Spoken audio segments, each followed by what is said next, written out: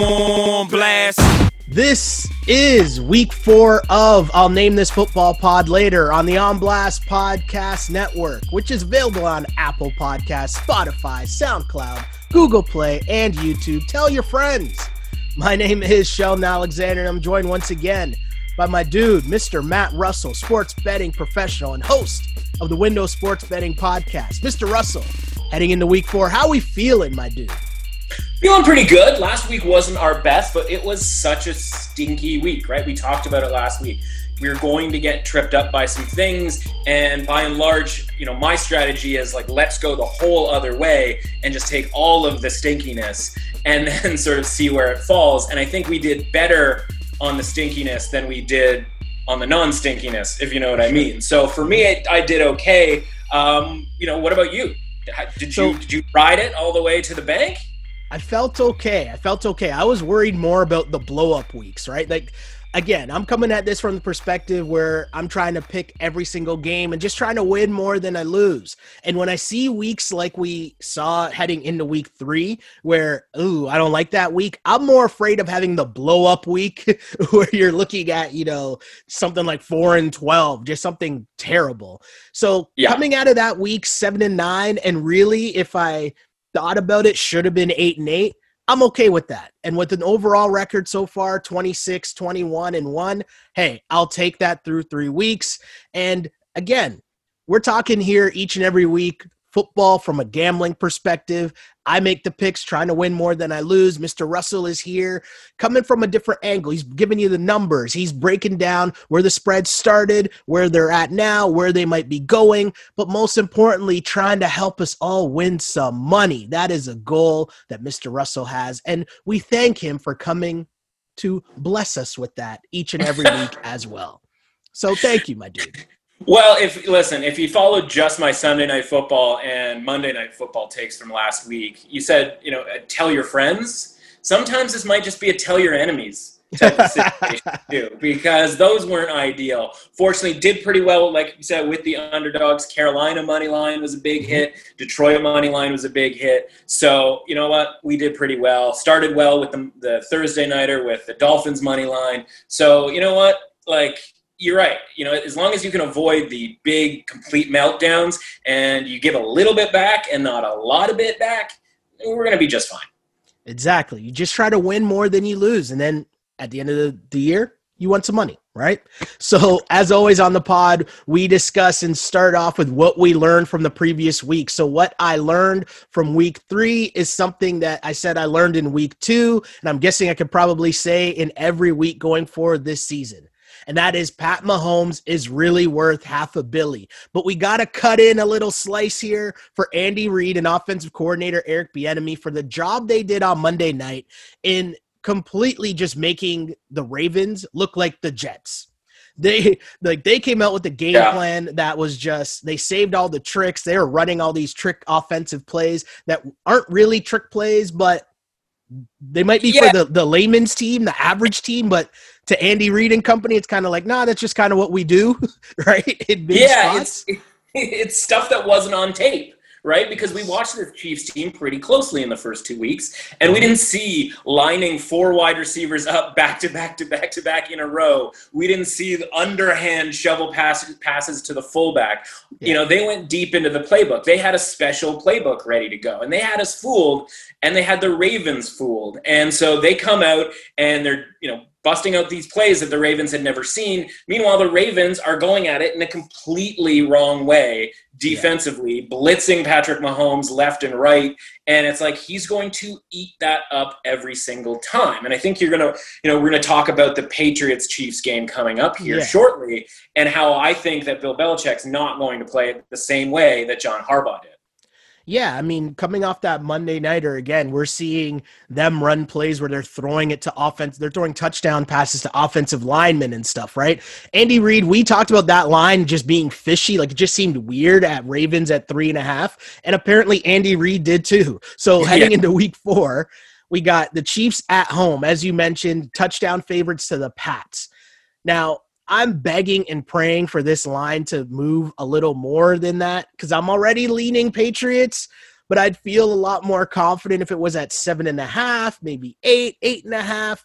Either way, early on, I like the Pats. Is it just because of the short week? Am I okay here liking the Pats at the touchdown spread? Yeah, I mean, I think fundamentally you're always okay liking the Patriots, right? Like, as long as Bill Belichick's at the helm, you're always okay in doing that, right? And the sharp money is the same way. And so this look-ahead line was 7.5. I was able to grab a little bit of 7.5 before the Monday night game started. And even with that dominant performance by the Chiefs, the line drops down to 7. And we talk on this podcast, on my podcast all the time, about key numbers, right? And the import of what's happening around the key numbers. So you and I could sit around, I do it, you guys should do it. Make your own lines on Sunday night or even before the games happen. So you're not immediate, you don't have that immediacy bias of what's happened that day for the following week. And, if you were guessing this line, like, yeah, you might say 8, 8.5, but you're not going to say 10, right? So the number was 7.5, but the sharp money comes in. It goes, you know what? I'll take 7.5 with Bill Belichick. Chiefs on a short week.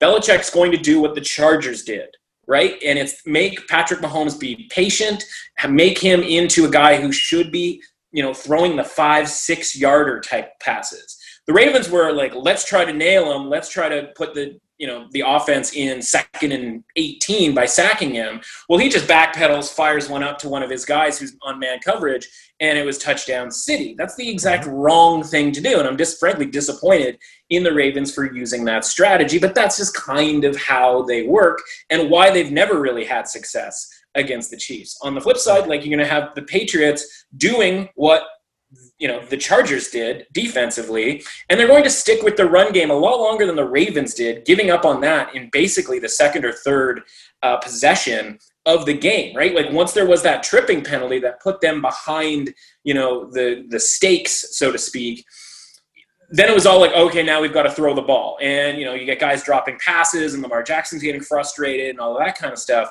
And it was just over at that point. Bill's not going to do that. He is going to keep pounding the ball. Yeah, and that's the key, right? Especially we've seen this Belichick playbook time and time again where they're just going to run the ball and keep the high-powered offense they're facing on the sidelines. So how do you stop Patrick Mahomes? Well, you try to limit the amount of time that he's on the field for. And then when he is on the field, as you mentioned, try to force them into having long drives in terms of he has to check down. You're not going to hit those big plays against the Patriots. Can they rush 4 and try to get pressure with 4 instead of blitzing? Exactly what you're talking about. That's going to be the key. You saw exactly what not to do from the Ravens. It's so true, and I love the way that you put that. Like, you got to stick to your identity and what you do well. And when I look back at what the Patriots did to the Raiders, they started off slow. But I reference this all the time. It's kind of akin to the Niners, and assuming, we talk about Shanahan having Belichick as kind of like a mentor behind the scenes, which doesn't get a lot of pub, but in the sense that you start off running the ball to see how the other team is going to defend it. And then once you figure that out, you're just exposing that for the rest of the game. And that's what the Pats did last week to the Raiders. So the Chiefs defense, another reminder, it's not that good, right? It is. No, it isn't. The Ravens just came out, and I don't know what, as you mentioned, they abandoned what they do well very early and then didn't have an answer. Now you're trying to play catch up and trying to have Lamar drop back and throw deep. And it's just, that's not sustainable, positive offense for them. Yeah, exactly. And in any offense, right, whether it's the Chiefs, whether it's the Jets, right, you have to stay on schedule, right? And that means like 1st and 10, 2nd and 4, 3rd and 1, or, get a first down. Yeah. And when you're a run-heavy offense, right, it doesn't take much to get off schedule, right? One holding penalty, and then you go, oh no, like we're 2nd and 20, we're 1st and 20. The run game becomes considerably more difficult. If you can do that with the Chiefs in their passing game, right, by just going, here's your 5 yards at a time, that's your best chance to stop them is by getting that holding penalty on 2nd and 5. But if you're just letting them take 3 shots, to get a first down when you have the whole field to them, like there's just no way to slow them down, right? Like they can score quickly or they can score slowly, but it's getting off the field 2 or 3 times because you were only giving up 5 yards at a time. That's going to be the key. And of course, Bill knows that. Yep. Bill definitely knows that for sure. And, I like the points at 7 for the Pats on the road. I'm just going to be sitting there hoping for whatever reason it gets to 7.5, maybe 8, but maybe that's just wishful thinking on my end for sure. And by the look on your face, I could tell that. Because I'm looking at it right now, and it like this morning moved to 6.5.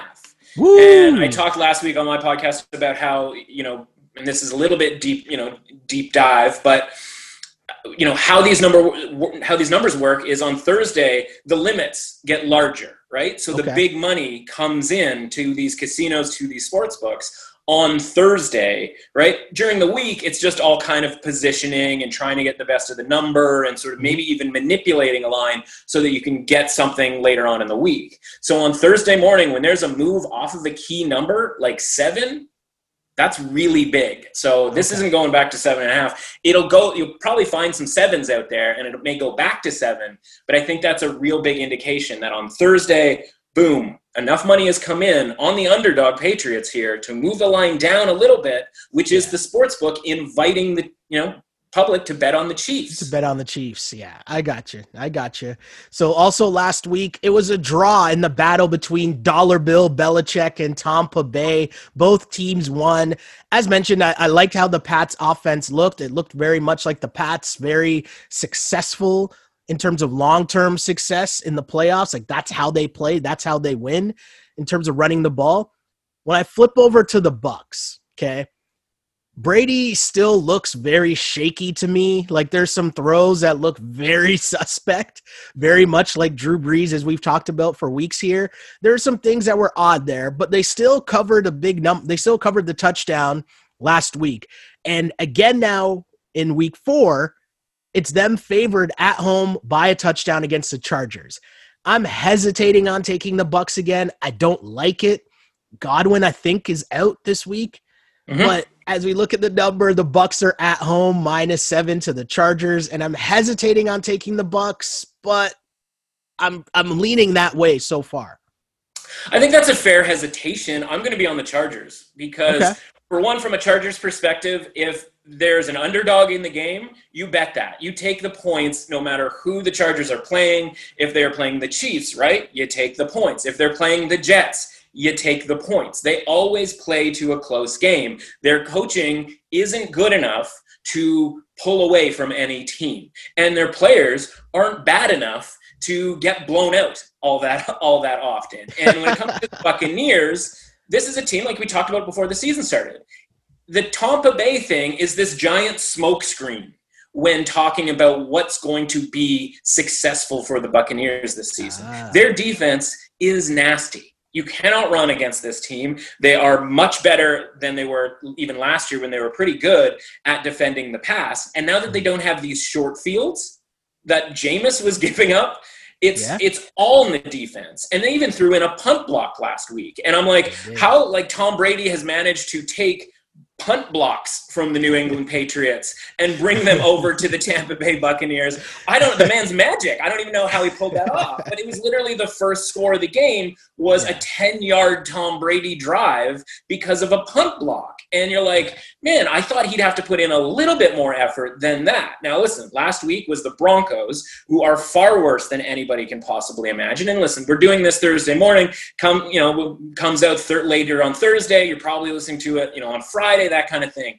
And so the Thursday night game in our world hasn't happened, and I don't think it matters. But it does inform what we have to sort of take from the teams that played on Thursday. And from a Broncos standpoint, you have to see, like, the Broncos were -2.5-point favorites against the Jets, and then the money came in on the Jets. The Broncos are at a point right now that money came in heavily on the New York Jets. So why am I supposed to be impressed with what the Buccaneers did last week when people are willingly betting the Jets for high amounts of money? right? Okay. So that's not all that exciting. Carolina the week before that, we talked about it last week, right? Mm-hmm. They broke a late run to cover that game and still almost got backdoored. And the week before that, they didn't look all that great against a Saints team that, again, another week later, still doesn't have much of a defense, at least for where our expectations were going into the season. So I'm still not buying certainly not buying the Tampa offense element. The defense is certainly very good. Okay. But when you're going to give me 7 points here, I'm going to take that with a Chargers team that is capable of playing with anybody.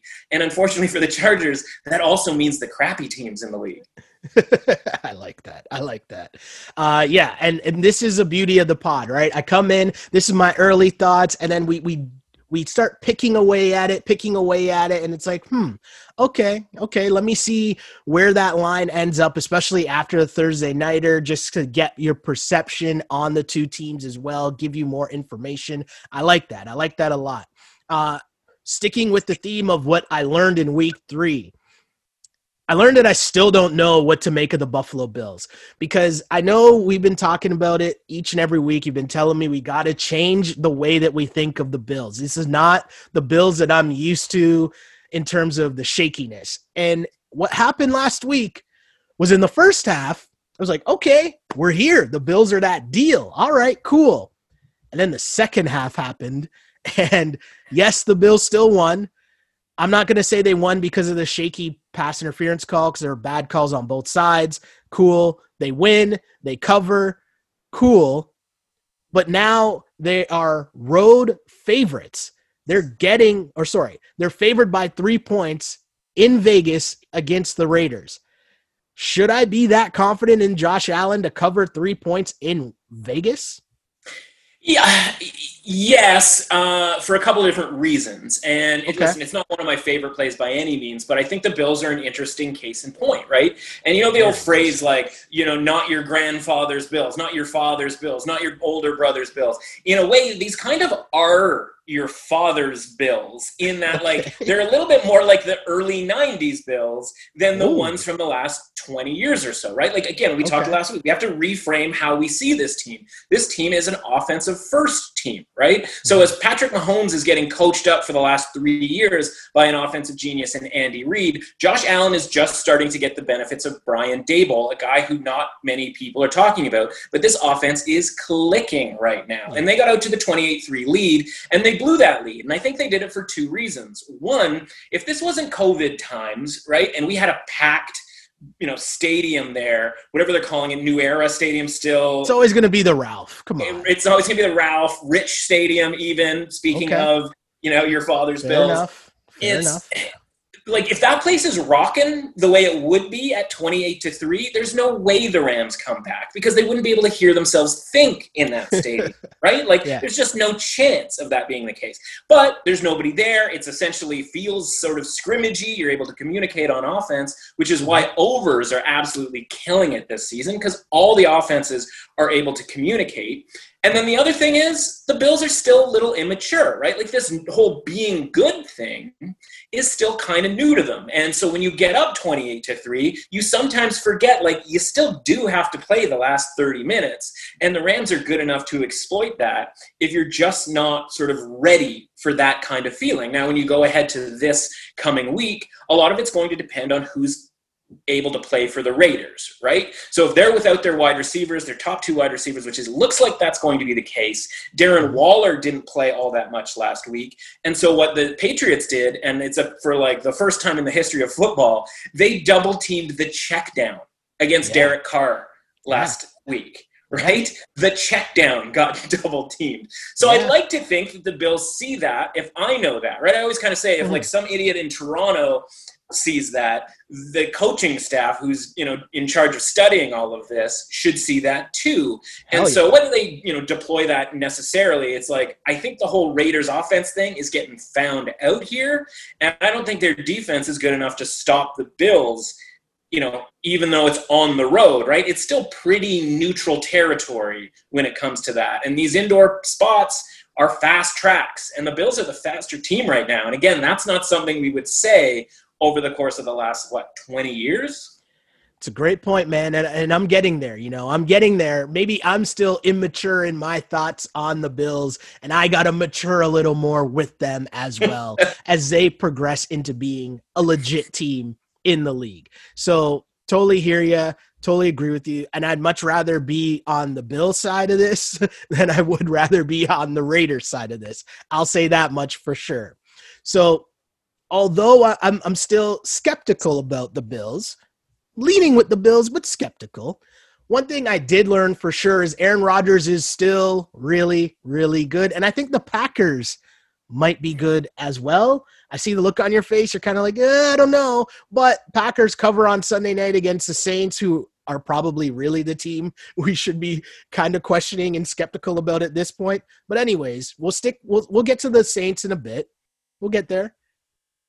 The Packers are 7.5-point favorites at home to the Falcons. Yeah, and this I know the Falcons just induce laughs at this point, right? But like when that happens, like for our purposes, that's where we jump in. And we talked about the Falcons last week being favorites and how in theory you're supposed to bet the favorite if they're 0-2 in week 3, right? Because of the backs against the wall, and we obviously think that the team is good enough to be favored. So, in most cases, you're going to get some value in that. We talked about how, I can't do that with Dan Quinn. My guy's a train wreck, right? And so I took the Bears. I took the Bears in the contests. I'm sitting there watching this game, and they're down 16 points. And I don't want to say this weird calm came over me, but I was like, I'm watching the rest of this game because I don't think the Bears are out of this. And they scored 2 different touchdowns that got called back even before the 3 touchdowns that they scored to get the win. So there was 5 touchdowns in the second half of actually dudes with the ball in their hands briefly in the end zone. And so for me, it's like, it's proof in the pudding, right? You cannot trust the Falcons as a favorite. Here's the catch. They're not the favorite this week. Hey. For the first time all year, this is a Monday Night Football game I really, really like, and it pains me to say it, but I think we have to bet the Falcons. They are too good in accruing these leads that they can blow the game. Feel free to do it. Blow the 40-point lead. I don't care. Blow whatever kind of lead you want. But let's just make sure that you lose by 1, by 3, by 4, right? Let's make sure that's the case. And obviously, stock could not be higher on the Green Bay Packers right now. And going into the season, it was they're going to regress, they're going to regress. And this is another sort of lesson here that sometimes we get too smart for ourselves. And we, if everybody's saying one thing, and even if it's to try to be contrarian, it's like we out-contrarianed ourselves. So we're like, the Packers who were 13-3 last year, it was a pretty lucky 13-3. They're going to see some regression, and so it goes from so maybe they finish 11-5 to they might be 6-10 this year, and it's like, wait a sec, they were lucky to be 13-3 last year. But that doesn't mean they can't be good this year. They could just be regularly, normal lucky or not lucky at all, and still be 10-6 or 11-5 just because they had a good season. There's no, you're not committed to being bad just because you got lucky last year. And so that being said, it's too many points because nobody wants to do anything with these Falcons at this point. Yeah, and I was over here fist pumping. People that are seeing the video will see me fist pumping as I was hearing you talk because you mentioned at the start of this pod, and we talked about it off the air, right? There's certain things I'm starting to sniff out that I know that before I definitely wouldn't. And one of these things was, the bad juju or the bad vibes around the Falcons would normally just have me being like, oh yeah, for sure. Got to take the Packers. Packers are rolling. They'll dummy the Falcons. But stopping for a second and paying attention to the number and then realizing, yes, I also did learn that I feel bad for Falcons fans because they're cheering for them to win games. That's not what we're doing. We're here talking about numbers and gambling lines. And so when I look at the line and the number of 7.5, I say, okay. I still think the Falcons can keep the game close. I still think regardless of what happens, they can put up points and keep it interesting with Aaron Rodgers. They can at least be in the mix definitely be in the mix for a backdoor cover. In worst case scenario, that's a Matt Ryan special that we've seen over the years. So I love the 7.5 number. So as I was hearing you talk, I'm here fist pumping like, all right, we're on the same page. And again, this is an important reminder. A lot of these things are about reads. And you can be wrong, but overall, in terms of just how you're reading the teams going in from week to week, to me, that's a much more important thing that I'm trying to get on board with this year, as opposed to just, okay, well, the Packers are going to blow them out because they've blown out everyone so far, and the Falcons suck because they keep blowing games. That, as winning and losing, isn't the same as point spreads. Yeah, and it's so like, listen, if Taysom Hill doesn't get involved on Sunday night and fumble the football, and the Saints drive that down the way that they were cooking on offense, even with Drew Brees' noodle arm at this point, and the Saints win that game, is the point spread different? Like, probably. It's probably not as high as it opened at 7.5 for Green Bay, right? And all it took. So now we're talking because Taysom Hill fumbled, we're now supposed to like extrapolate that into something that happens this week, right? So, this is a line that was like 3.5, 4 before the season started. And, as much as they've blown the games here, the Falcons, like nothing's really changed from before the season, right? So we're getting all kinds of value on the Falcons. Oh yeah. Your man's Dan Quinn is Dan Quinn, right? Yeah. He's still doing his thing. And, the stat here I wrote down is pretty funny. Over the last 20 seasons, no team has ever blown multiple 15-point leads in the fourth quarter in one season.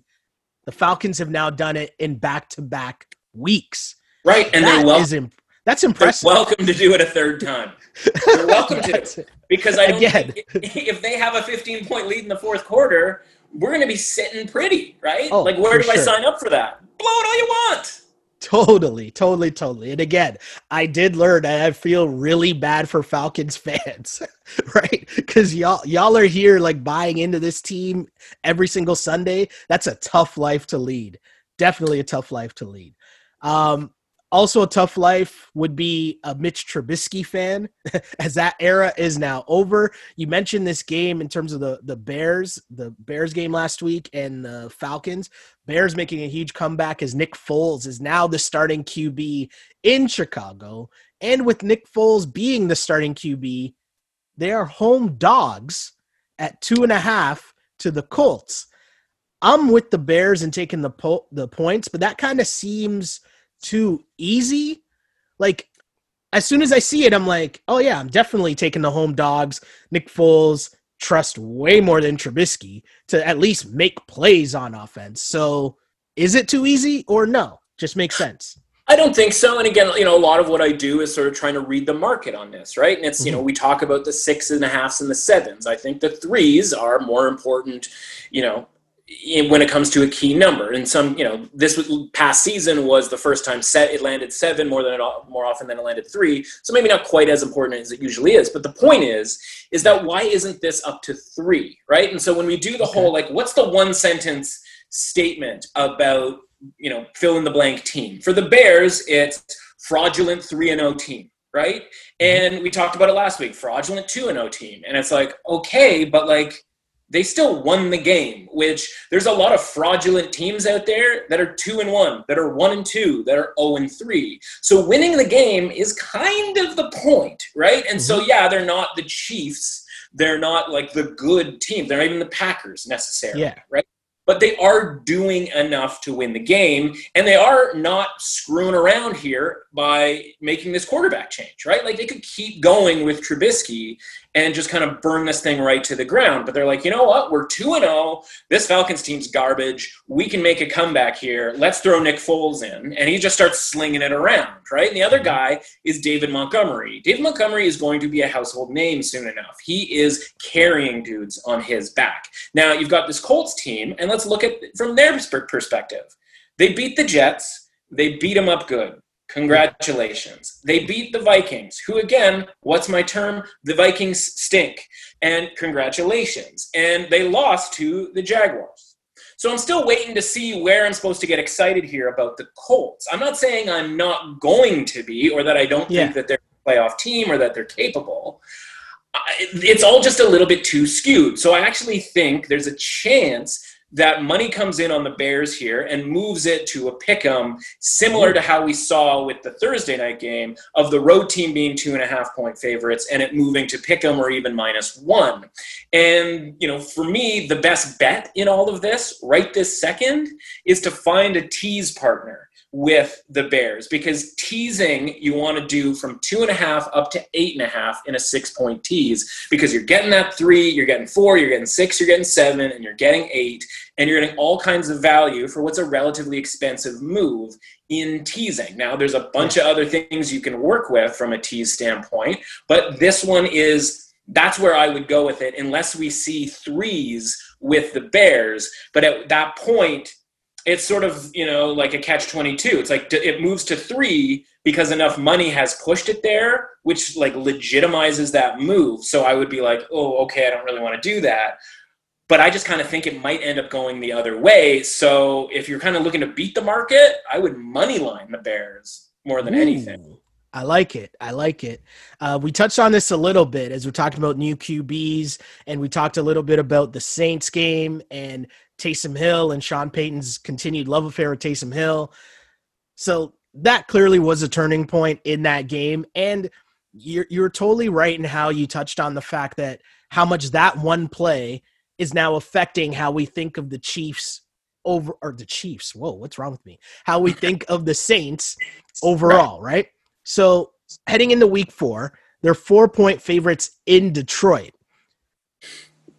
I like Detroit in the Vegas zone. I don't know why. I don't know. And it's just, maybe it's exactly what I just said. I'm being swayed by the one play by Taysom Hill, and that's making me now, for some reason, trust Matt Patricia and Matt Stafford over Drew Brees and Sean Payton, which sounds ridiculous, especially when I think Michael Thomas might be back this week as well. But this game in the Vegas zone at 4 points, what are you seeing here? Well, I think this is the Vegas-y Vegas zone of the week, right? If it goes to 6, it's all, hands on deck here with a Lions bet. If it fell down to 3, I think you have to bet the Saints, right? In the middle here at 4.5, right? I think it's going to move up a little bit, right? The public will come in on the Saints regardless of what's happened to this point this season. From a Lions standpoint, right, that's a different team when Kenny Golladay is in the lineup on offense, right? That allows them to do a ton. And listen, the Lions and the Cardinals was not the feature presentation for most people, right? No. I'm not most people. I was locked into that game, right? I had Lions spread in contests. I had Lions money line. I had all of the Lions, right? Yeah. And so I'm watching that game, and I'm really impressed with the offense of the Lions when Galladay's in, right? He pushes everything back. He's he stretches the field. He draws coverage, right? And so they were able to free up TJ Hawkinson and even Jesse James from a tight end perspective, so that they were now using all of their guys, right? They had a almost touchdown called back on a deep ball to Marvin Hall, who's their sort of once every 2 games, deep threat. Yeah. So offensively, I think they're going to be just fine in yet another, unless it's sort of a broken record, because I could have applied it to 3 games we've already talked about and 3 games that we will talk about. But it's going to be another offensive shootout here. And the Lions are slowly getting healthier on defense, right? We talked about them being without a ton of guys in that second half in game 1 and week 2, being banged up. Well, they did just enough. 2 interceptions of Kyler Murray and 3 turnovers overall. And so they were doing just enough. In theory, Matt Patricia is supposed to be a defensive guy, right? So that team should have a plan week to week defensively. And listen, by the second half, I'd like to think that the Packers had figured out that Drew Brees was going to do a lot of look deep, fake, and then just dump it off. Yeah. And then eventually, right, there was one play where it was Kamara finally got stopped on that play. And it was because you guys realized that whether there are guys open deep or not, Brees doesn't want to do it. He does not want to do it. And I'd like to think that the next coach, if he's worth his salt at all, is going to see that and work with that. Now, you mentioned the Michael Thomas thing, and that obviously changes things offensively for the Saints. So, again, in these games where it's back and forth, shootout, guns blazing, I think this season, you want the points. Because when the merry-go-round stops, when the musical chairs stop, right, you want as many options as possible to be correct, right? Backdoor is available here. Yep. I'd like it if there was a home crowd, right? I always like Detroit at home with the home crowd going if they're getting points. Mm-hmm. That would be nice. But again, this is just a different season, which makes me a little bit more hesitant on all of these different spot type of plays here. And with both these teams being 1-2, it's kind of an important game potentially. Huge, massive. Yeah, I mean, I'm interested in paying attention to the Vegas zone on that one as well. And yeah, I'm loving the points. And most often than not in the Vegas zone, I'm going to take the points. I'm going to be honest. But, this one for sure, that's what I'm looking at. But I really do want to see if Michael Thomas is going to be in the lineup for sure. And, as you mentioned, Golladay, he played last week and was fine, but, still working his way back. So going to be interested to see how that plays out. But in terms of the Vegas zone, speaking of the Dallas Cowboys, last week, somehow, some way, I have no idea how they didn't cover that 5-point spread. That's just one of those games where you just chalk it up and you just say, all right, like they were about to give up the game-winning field goal, right? About to give it up. They lose, the Seahawks kick a field goal, the Dallas Cowboys cover, everybody goes home happy. And then they give up a touchdown instead. Then they give up a penalty on the 2-point conversion and then allow the 2-point conversion and not cover the 5 points. I'm not bitter at all, though. Right? Not at all. Listen, and I just mentioned, right, the musical chairs theory. And it's the organizational cover is my favorite your phrase of this season, the musical chairs is my favorite, my phrase of the season, because it really is, right? Like if there's 30 more seconds, or if there's one thing that goes a different way, right? Like Dallas can go back, get the score coming down the other way. And like, there's extra points being missed. There was a safety at one point. Like it's just points are getting thrown up in the air and they all kind of fall down. And then like zeros hit the clock and you go like, what was the score? And it's like, it could have been 3, it could have been 5, it could have been 4, it could have been Dallas winning, whatever. And it's like, the one result was Seattle by 7. That would have had you lose your 5.5 point, Dallas ticket. And it just so happens that like there were 5 people fighting for 4 chairs and you were the one who didn't get the chair in that spot, right? And it's like you were right next to a chair so many times walking around the circle, but some jerk hit the button to stop the music right when you were in between chairs. And that's kind of what happened to the Cowboys this past week. It was completely insane, but they've been living in the Vegas zone for the majority of the season so far, and they're right back there again as they're 4.5-point favorites at home to the Browns. Again, in the Vegas zone, I like the points, but am I just being bitter towards Jerry's crew?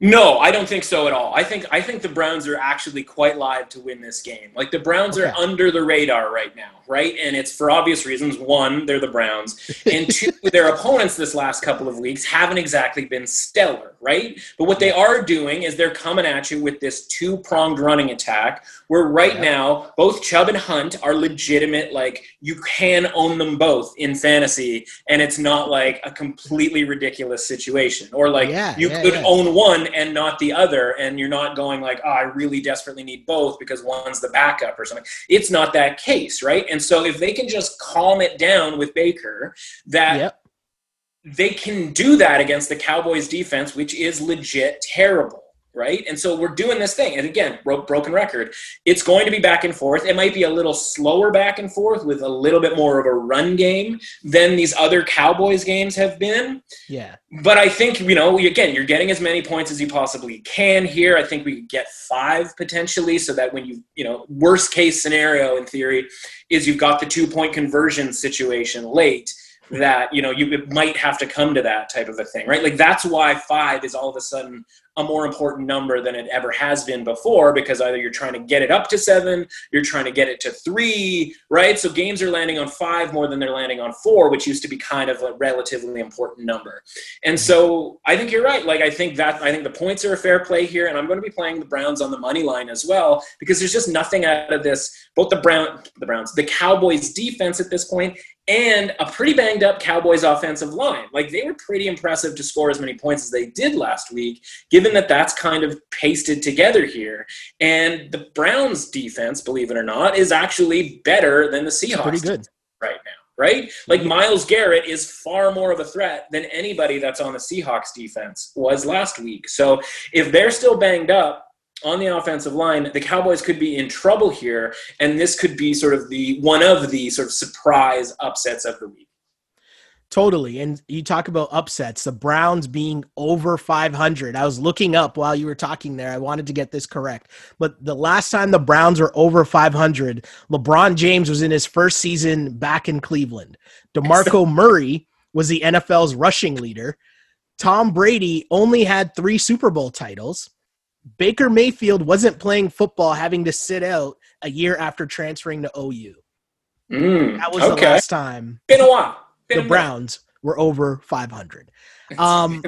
So, yeah, I mean, it's weird things. And it's kind of like the same thing we were talking about with the Bills in terms of changing the way that we think of these teams in terms of the Browns, because we're so used to them being trash.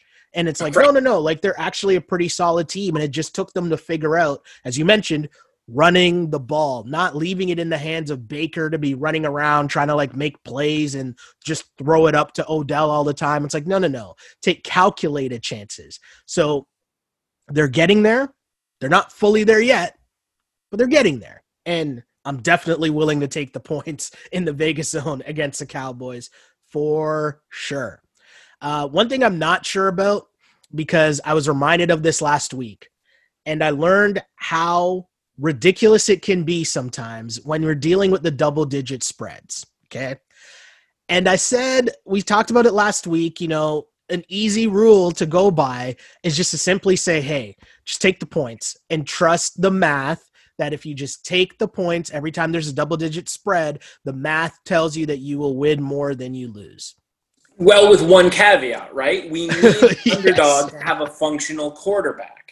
Right? Like we can't have, Luke Falk in to be the quarterback. Sure. Like that's not going to work. Now, the problem is on the surface, Sam Darnold's a functional quarterback, right? Yes. Problem is, like, what's the recipe if you're the favorite or if you're the underdog, however you want to put it? Yeah. What's the recipe to cover the double-digit spread as the favorite, or have if you're the underdog, be covered against? You're going to get defensive scores, defensive points, just not from your offense. 2 pick sixes and 1 interception in the offensive end zone. Right? So, you've literally got 21 points there, 14 Insane. That you gave away, and 7 that you didn't get when you were that close to scoring. That's 21 points. Of course the favorite's going to cover under that circumstance. But, how are you supposed to predict the 2 pick sixes? Maybe 2 interceptions, but the 2 pick sixes and 3 interceptions overall, right? That's just a little far. Didn't that dude throw a pick 6 to start the game? You can't predict in the first drive, yes. That's just, I mean, what is going on here, right? So we bring that up, and hey, again, you almost got to write it down and just not pay attention to it so that you're not affected by, as you mentioned, Sam Darnold doing Jets things, Adam Gase things, right? Right, and people may be listening to this right now and watching Sam Darnold have a really nice Thursday night game, totally right? True. And it's he is functional. It's just the misfortune in a lot of ways of those touchdowns didn't need to be returned all the way to the end zone, right? Well, it's also, too, as bad as Sam Darnold looks, some of that is just the overall stench from the organization right now, right? Sure. Which we'll get to when we talk about the Niners for sure. But the double-digit spreads, there's 2 of them this week.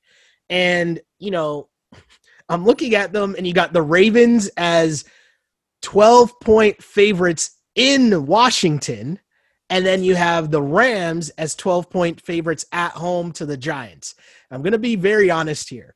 When I look at the Ravens game, because Washington's at home, I find it a lot easier for me to just write down and say, hey, I'm going to take the Washingtonians plus 12. Okay. I find it easier for me to say that. On the flip side, though, hold on. On the flip side, though, I can't take the Giants under any circumstances. I just can't do it. So maybe we'll start with Washington first, and we'll start there, and then we'll get to the Giants game. But Washington first. Well, I think they're kind of related in a way, right? And again, what did I just say as far as like the rule is, right? And it's sort of like, is Dwayne Haskins a functional quarterback at this point in time, right? 5 turnovers, I think, last week against the Browns. Right? And like, we can do the whole, like, the Ravens are angry that day, my friend, like an old man trying to send back soup in a deli. Like, you could do that motivational angle, and like, that certainly makes sense. But the reality is the Ravens are the backyard, the schoolyard bully, right? Mm-hmm. And like, they are going to beat the brakes off of Washington because it's not a road game, right? It's a neutral site game that they can drive to. They are, Baltimore and Washington are essentially in this place. And so, do you trust Haskins to be functional against an angry Ravens team? I don't. So, for me, I think you have to, and listen, if you're picking every game the way that you are, I think you have to take the Ravens here and dare Dwayne Haskins to beat you, right? Yeah. And so, once you do that, I don't know that you want to watch the game by any stretch. It might be a little bit easier watching the game when you're on the Ravens than it would be on Washington. Definitely. And on the other side, what's your take on Daniel Jones, right? Because sometimes he does look functional, but he still has that turnover-prone element, right? And you can throw Darnold and Jones and Haskins all into that bucket of guys who just turn it over a ton, right? Young quarterbacks, some guys been in the league a little bit longer than others. But for the Giants, like, if you had to pick an underdog here, like, I don't know if it's me just being stubborn on this, but I think I would still take the points with the Giants. And if I'm going to bet it, I'm going to need 14 points on either side, like, to bet the underdog. Anything under 14, like, I'm okay with for the Ravens. Like, 13 would be okay, right? Because I get 23-10. Like, that seems like a very reasonable, like, worst case scenario for the Ravens.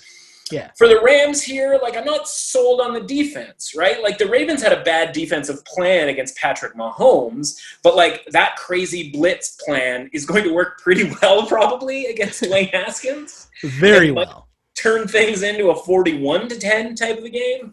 Whereas, like, what's the Rams defensive plan that I'm supposed to be worried about? Right? Like, it certainly wasn't there against the Bills. It wasn't necessarily against the Cowboys in that first week 1 game. Like, maybe a little bit, I guess, against the Eagles, but, like, the Eagles are a train wreck in and of themselves. So, from a backdoor cover, like, how many points do you have to be up to feel comfortable if you're betting the Rams in this one? Like, 24 points is probably where you need to be before you're like, okay, like, I'm all right with this. It wasn't pretty for the Giants last week, but like, at least they've been competitive against the Bears on the road and against the Steelers early on in the season. Washington, on the other hand, obviously won a game, but like, it's been really 5 out of the 6 halves that they weren't all that competitive. Yeah, I like that. I like how you phrase that. And I came into this thinking with the 2 double-digit spreads, there's no way I'm going to take the same thing in both of them. Do you know what I mean? It's kind of like one of these are going to cover, the other one isn't. And so it's kind of figuring out which one you trust more to cover the 12 points, right? It certainly leaves – I mean, at the end of the day, right, like whether you do underdogs in both or favorites in both or try to pick one or the other – there's still a chance you go 0-2, right? For like sure, there's just no way to be like, we'll take them both, and you'll probably go 1-1 or take, Totally. So it's tricky, man. Like that, the big spreads are tricky, but I just think Daniel Jones has a bit of a better chance to kind of keep this within shouting distance, and then maybe slide through the back door.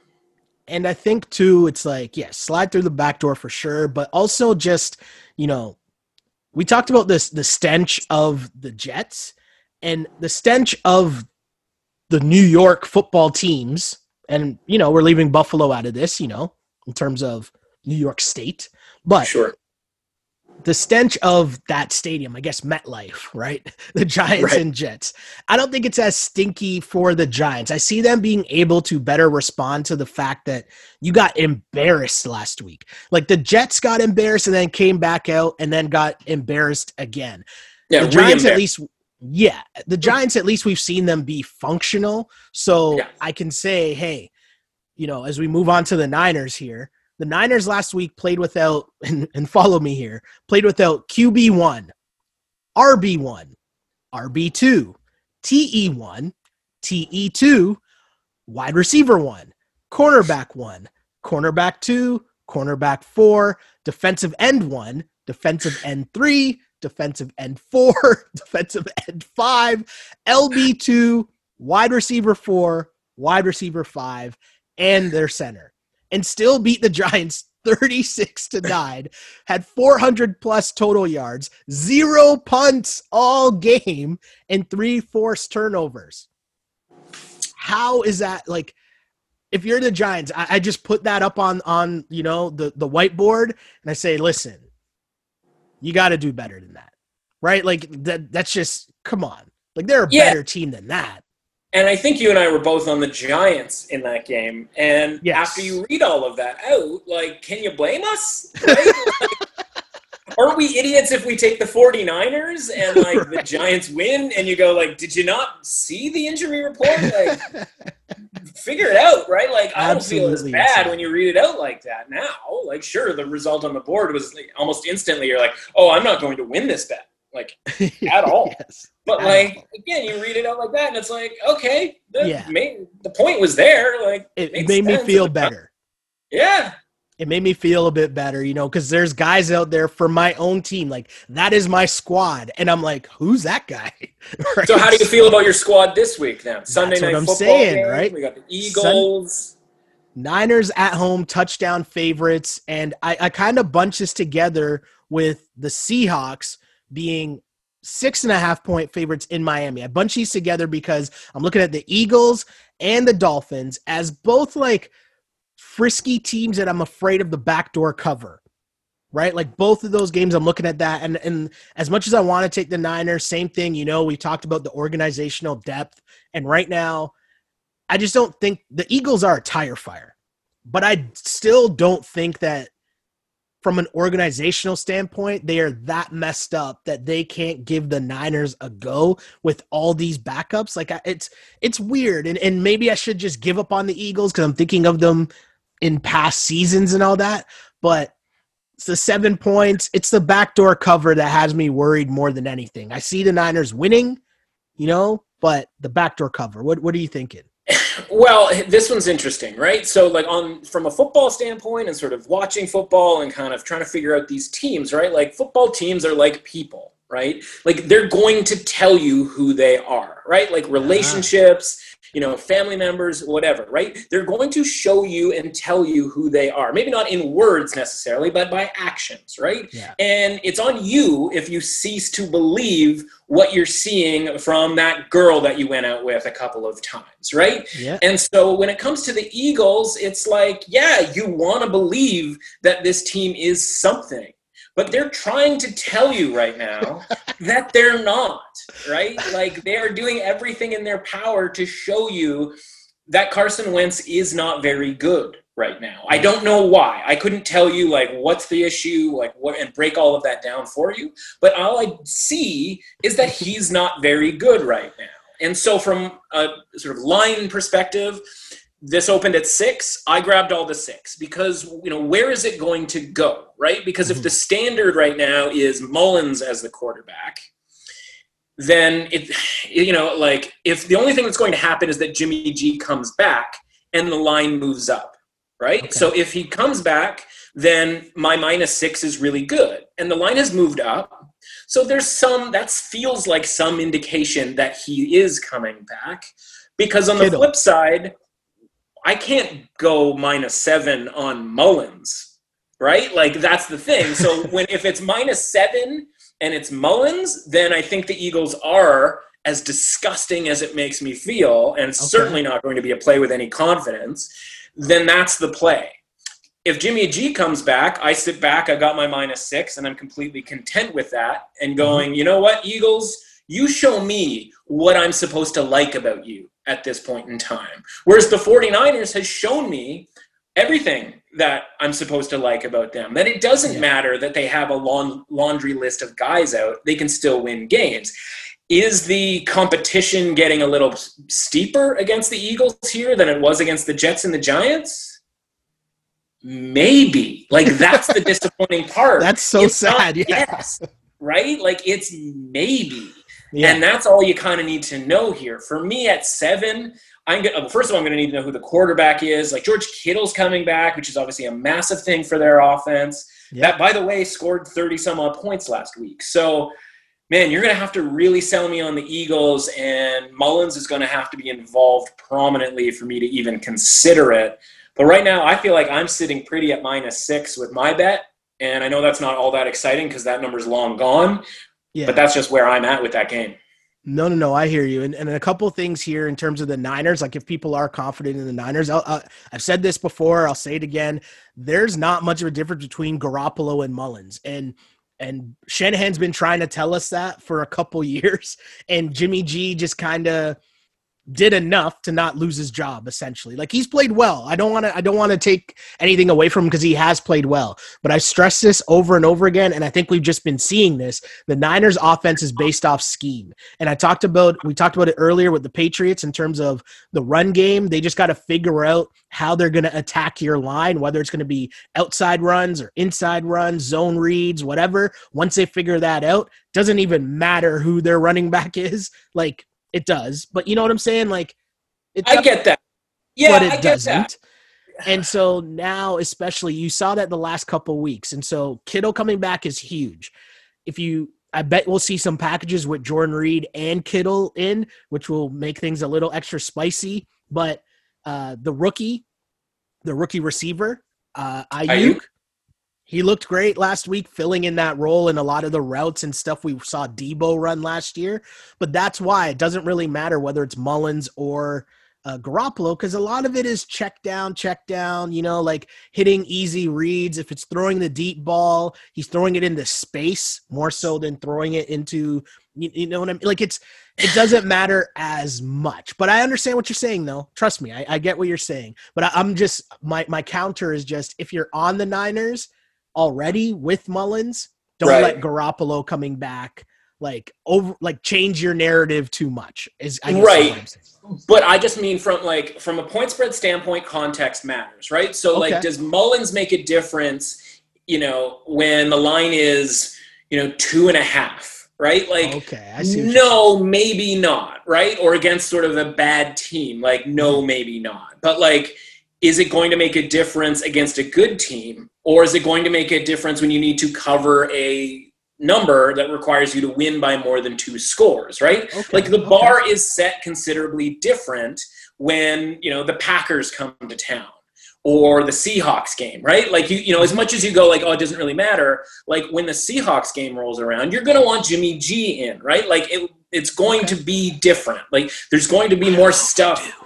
Right, and that's me being the fan. That's me being the fan. Sure. But only time will tell, and maybe we never get to see that if Jimmy G's back. But everything is different, right? And when you put a number, whether it's a point spread or a money line price to any team, right? Valuation matters, and they are 2 different human beings, so there has to be a difference somewhere, and it might be so small that it only matters in 25 or 10% of the schedule, and it might only matter relative to winning by 6 points versus 10 points. Do you know what I mean?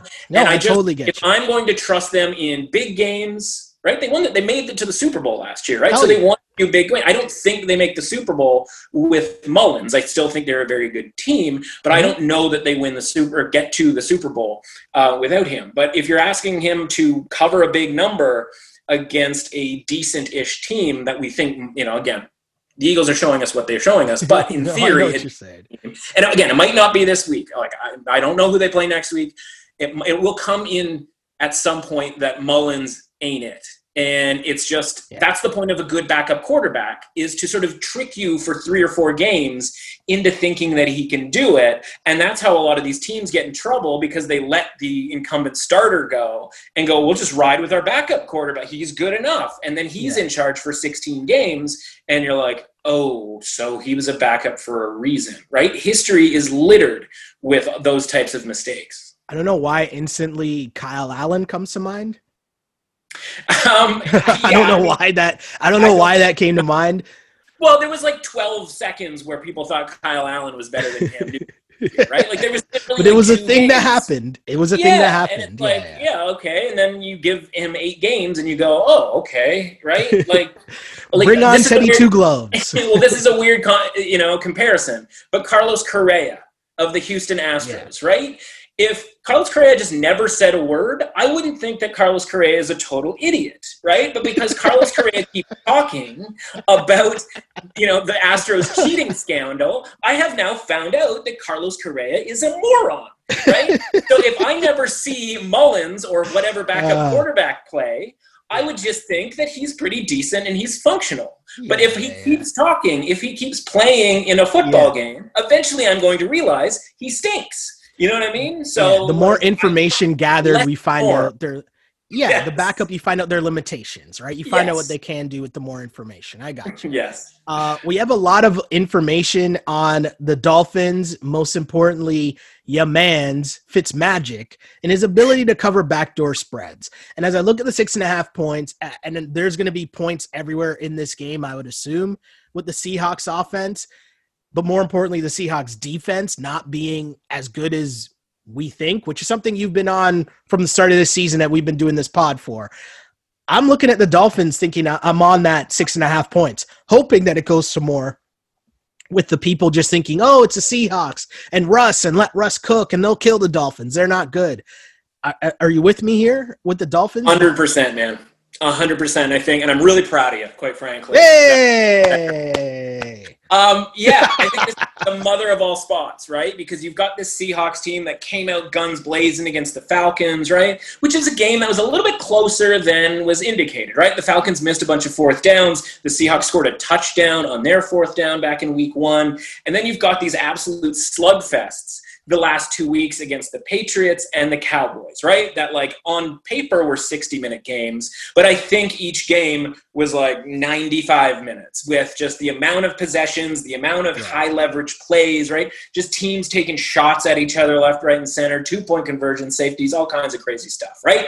And now you go, all right, you let down. You go to Florida. Still pretty hot out there, right? We sort of talk about the September Florida, right? It's officially October, but it's still going to be a little warm. Mm-hmm. You've got a team that can move the ball in the Dolphins who's very well coached, right? I think Brian Flores is one of the better coaches in the entire league right now. We are finding that out for sure.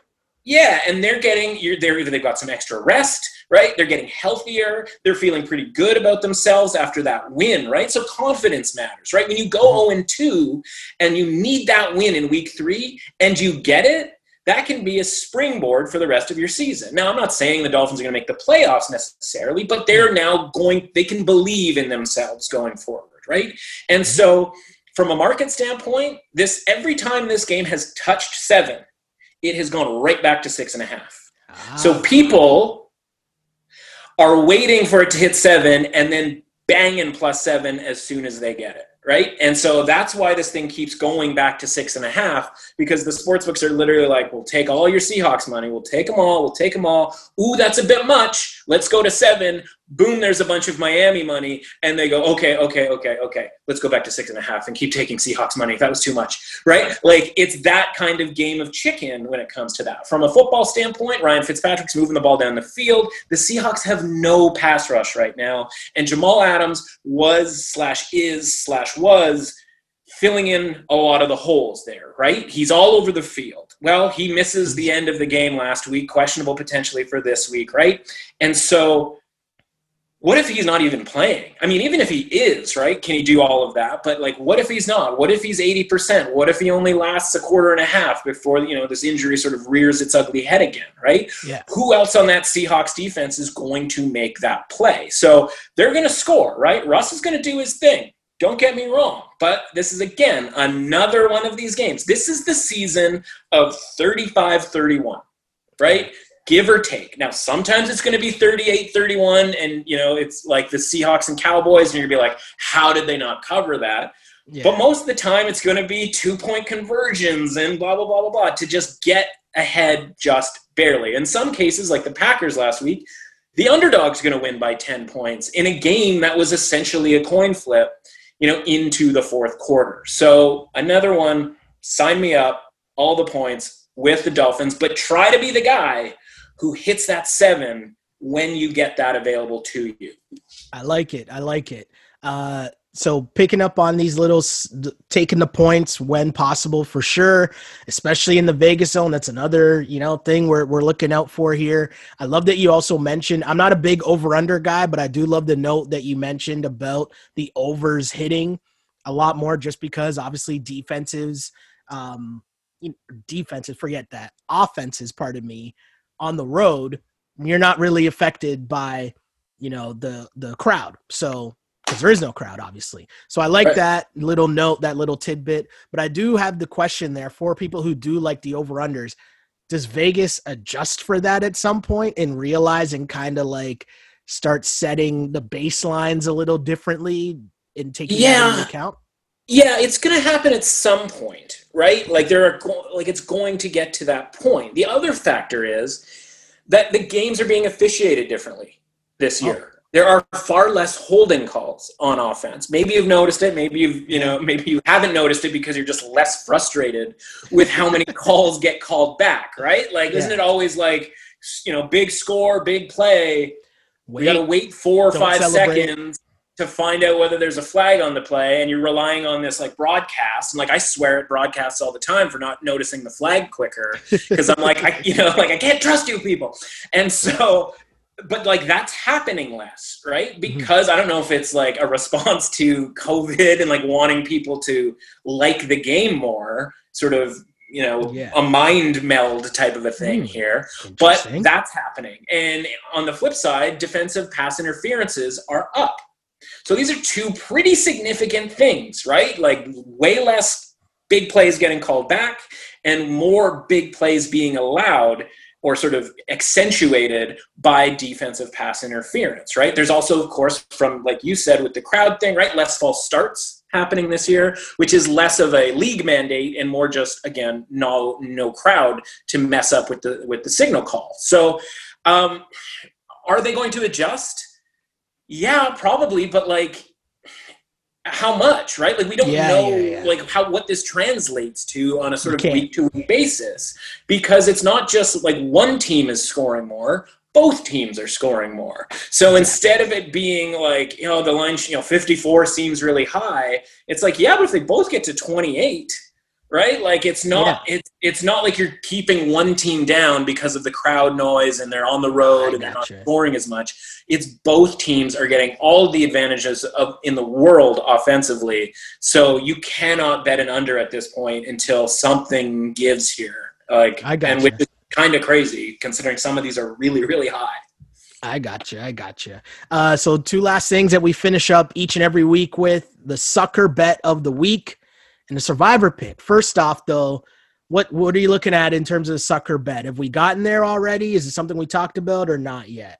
There's a couple, and again, I couldn't be prouder of you. I think the Dolphins, or in this case, the Seahawks, would be the sucker bet of the week, right? But I think we sort of sussed that out. The other sucker bet of the week was going to be, or not, shouldn't have been going to be. And again, it's funny because you could literally be watching this game while you're listening to this, or this could have happened yesterday. But it was going to be Denver -2.5. Right? Because that's where the look-ahead line was for that game. That's where the line was to start the week. And then money comes crushing in on the Jets and makes them a 1-point favorite. So if that hadn't happened, Denver -2.5 was going to be the sucker bet of the week, because that line was just incorrect. I don't know if it took people a couple of days to rewatch the Broncos and Buccaneers game from Sunday to realize that the Broncos are in just as much trouble right now as the Jets are. But that line moved so it can no longer be sort of considered the sucker bet of the week, because the market has literally shown us like what we're supposed to do with it, right? And so I still think at that point then it's probably that Miami game that we've already sort of sussed out. We were all over it last week by getting Minnesota plus the 2.5, right? Waited. We got the 3-2 that was widely available on Sunday. And sure enough, frankly, they should have won that game. But remember, the Vikings stink and still managed to lose that game. So beyond that, like, I don't know, you're going to lay points with Cincinnati, right? Like, that's not all that interesting. I'm sure a lot of people are maybe taken a little bit aback by liking Cleveland as much as I do. But from a betting like percentage standpoint, Seattle's getting 79% right now of the betting tickets. So like that's completely understandable. The big favorites are getting a lot of tickets, but that's understandable. So I think right now the most surprised people will be is when Miami covers and may even win that game against Seattle on Sunday. No, I hear you, man. I hear you for sure. And the Survivor pick of the week, still surviving in week 4.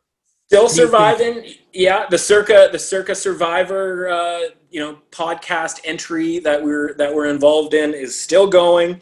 675 people remaining from an original 1,390. So we've gotten more than half of people out of the way here. Listen, we talked about this, right? There's 2 teams that you use this week. It's either Baltimore or the Rams. Fundamentally, my rule is, if it were me selecting, I would be taking the home team, right? I don't want a road team, even in COVID times where the stadiums are empty.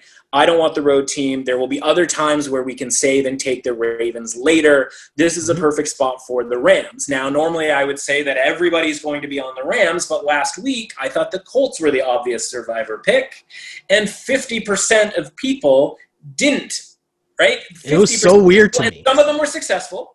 Yeah. Successful, but so not everybody got knocked out. But I was stunned to see on Saturday night that the Colts were only 50% taken with the Survivor selections in the Circa Survivor contest, which is right now the biggest Survivor contest, legal Survivor contest in the world.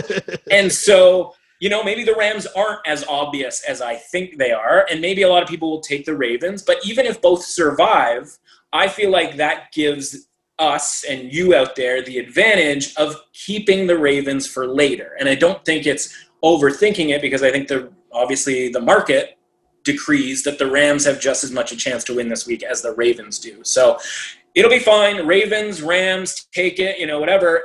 But we're going to be on the Rams, and people can take the Ravens, and we'll save them for later on in the season. I like it, my dude. I like it. And this was another great week on the pod. Really enjoyed it so much. Like, a lot of great info, a lot of good back and forth, starting to see things a little differently, pick up on things. I like the vibe we got going right now. I feel a lot better about this week going into this week than I did last week. Who knows what that means? Maybe I'm just, feeling a little better at noon on Thursday when we're taping this.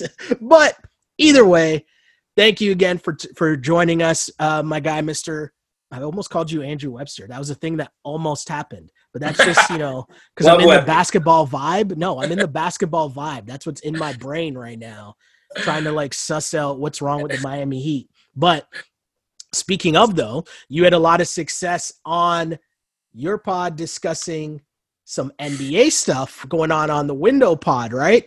And on your Twitter account, handing out some mega winners last night as well. Give the people the info where they can find out that information, because you're out here handing out winners all over the place, not just in the NFL.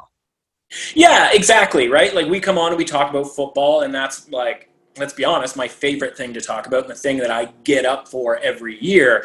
But my podcast is Monday to Friday, Sundays as well during football season, but fundamentally Monday to Friday. And we talk about all of the major sports as they sort of come about, right? You're going to get golf previews for majors, that kind of thing. But, yesterday we had the NBA Finals. And, of course, we've been betting NBA games all the way through here, right? And so for me, there's stuff that happens throughout the day that I want to get out to the listeners who, I didn't know when I was, when I posted the podcast. I didn't know that I was going to be deep into the prop scene. And so I'll post stuff on Twitter at MRussAuthentic.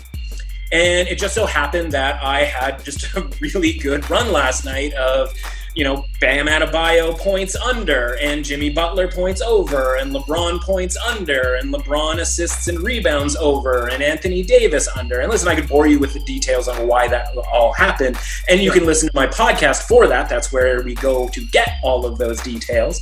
But the point is that it's not just football, it's hockey, it's basketball, it's all kinds of stuff, and you never know when the day is where you're going to have the sweep, right? Is it going to be a baseball day? Is it going to be a basketball day, a hockey day, whatever? And it just so happened that last night for game one, it was a big basketball day. Amazing, my dude, amazing. And again, make sure that you follow my guy on social media at MRussAuthentic on Twitter. And hey, just handing out winners. The same thing. Our little corner of the internet, man. Our little corner of the internet. Exactly. I like it, man. And, same thing we try to do here on this podcast is, this was week 4. Really appreciate it as well. As my name is Sheldon Alexander. You can find me on Twitter at Shell Alexander, on Instagram at Sheldon Alexander. And of course, like and subscribe to the podcast on Apple Podcasts, Spotify, SoundCloud, Google Play, YouTube. Just search On Blast Podcast or my name, Sheldon Alexander, and it will pop up. Tons of stuff still going on the On Blast feed. Of course, we got this podcast as well as the aforementioned Ball on Blast podcast with Mr. Andrew Webster, where we discuss everything going on in the NBA from, on the court, off the court, all the jokes, Twitter drama, all that beef. We got that on that podcast as well. Again, just search On Blast Podcast for that and this. And of course, as mentioned, as I close every podcast, I really did used to pray for times like this to rhyme like this. This is I'll Name This Football Pod Later, part of the On Blast Podcast Network. As always, unpolished and unapologetic. Until next time, see ya. On Blast.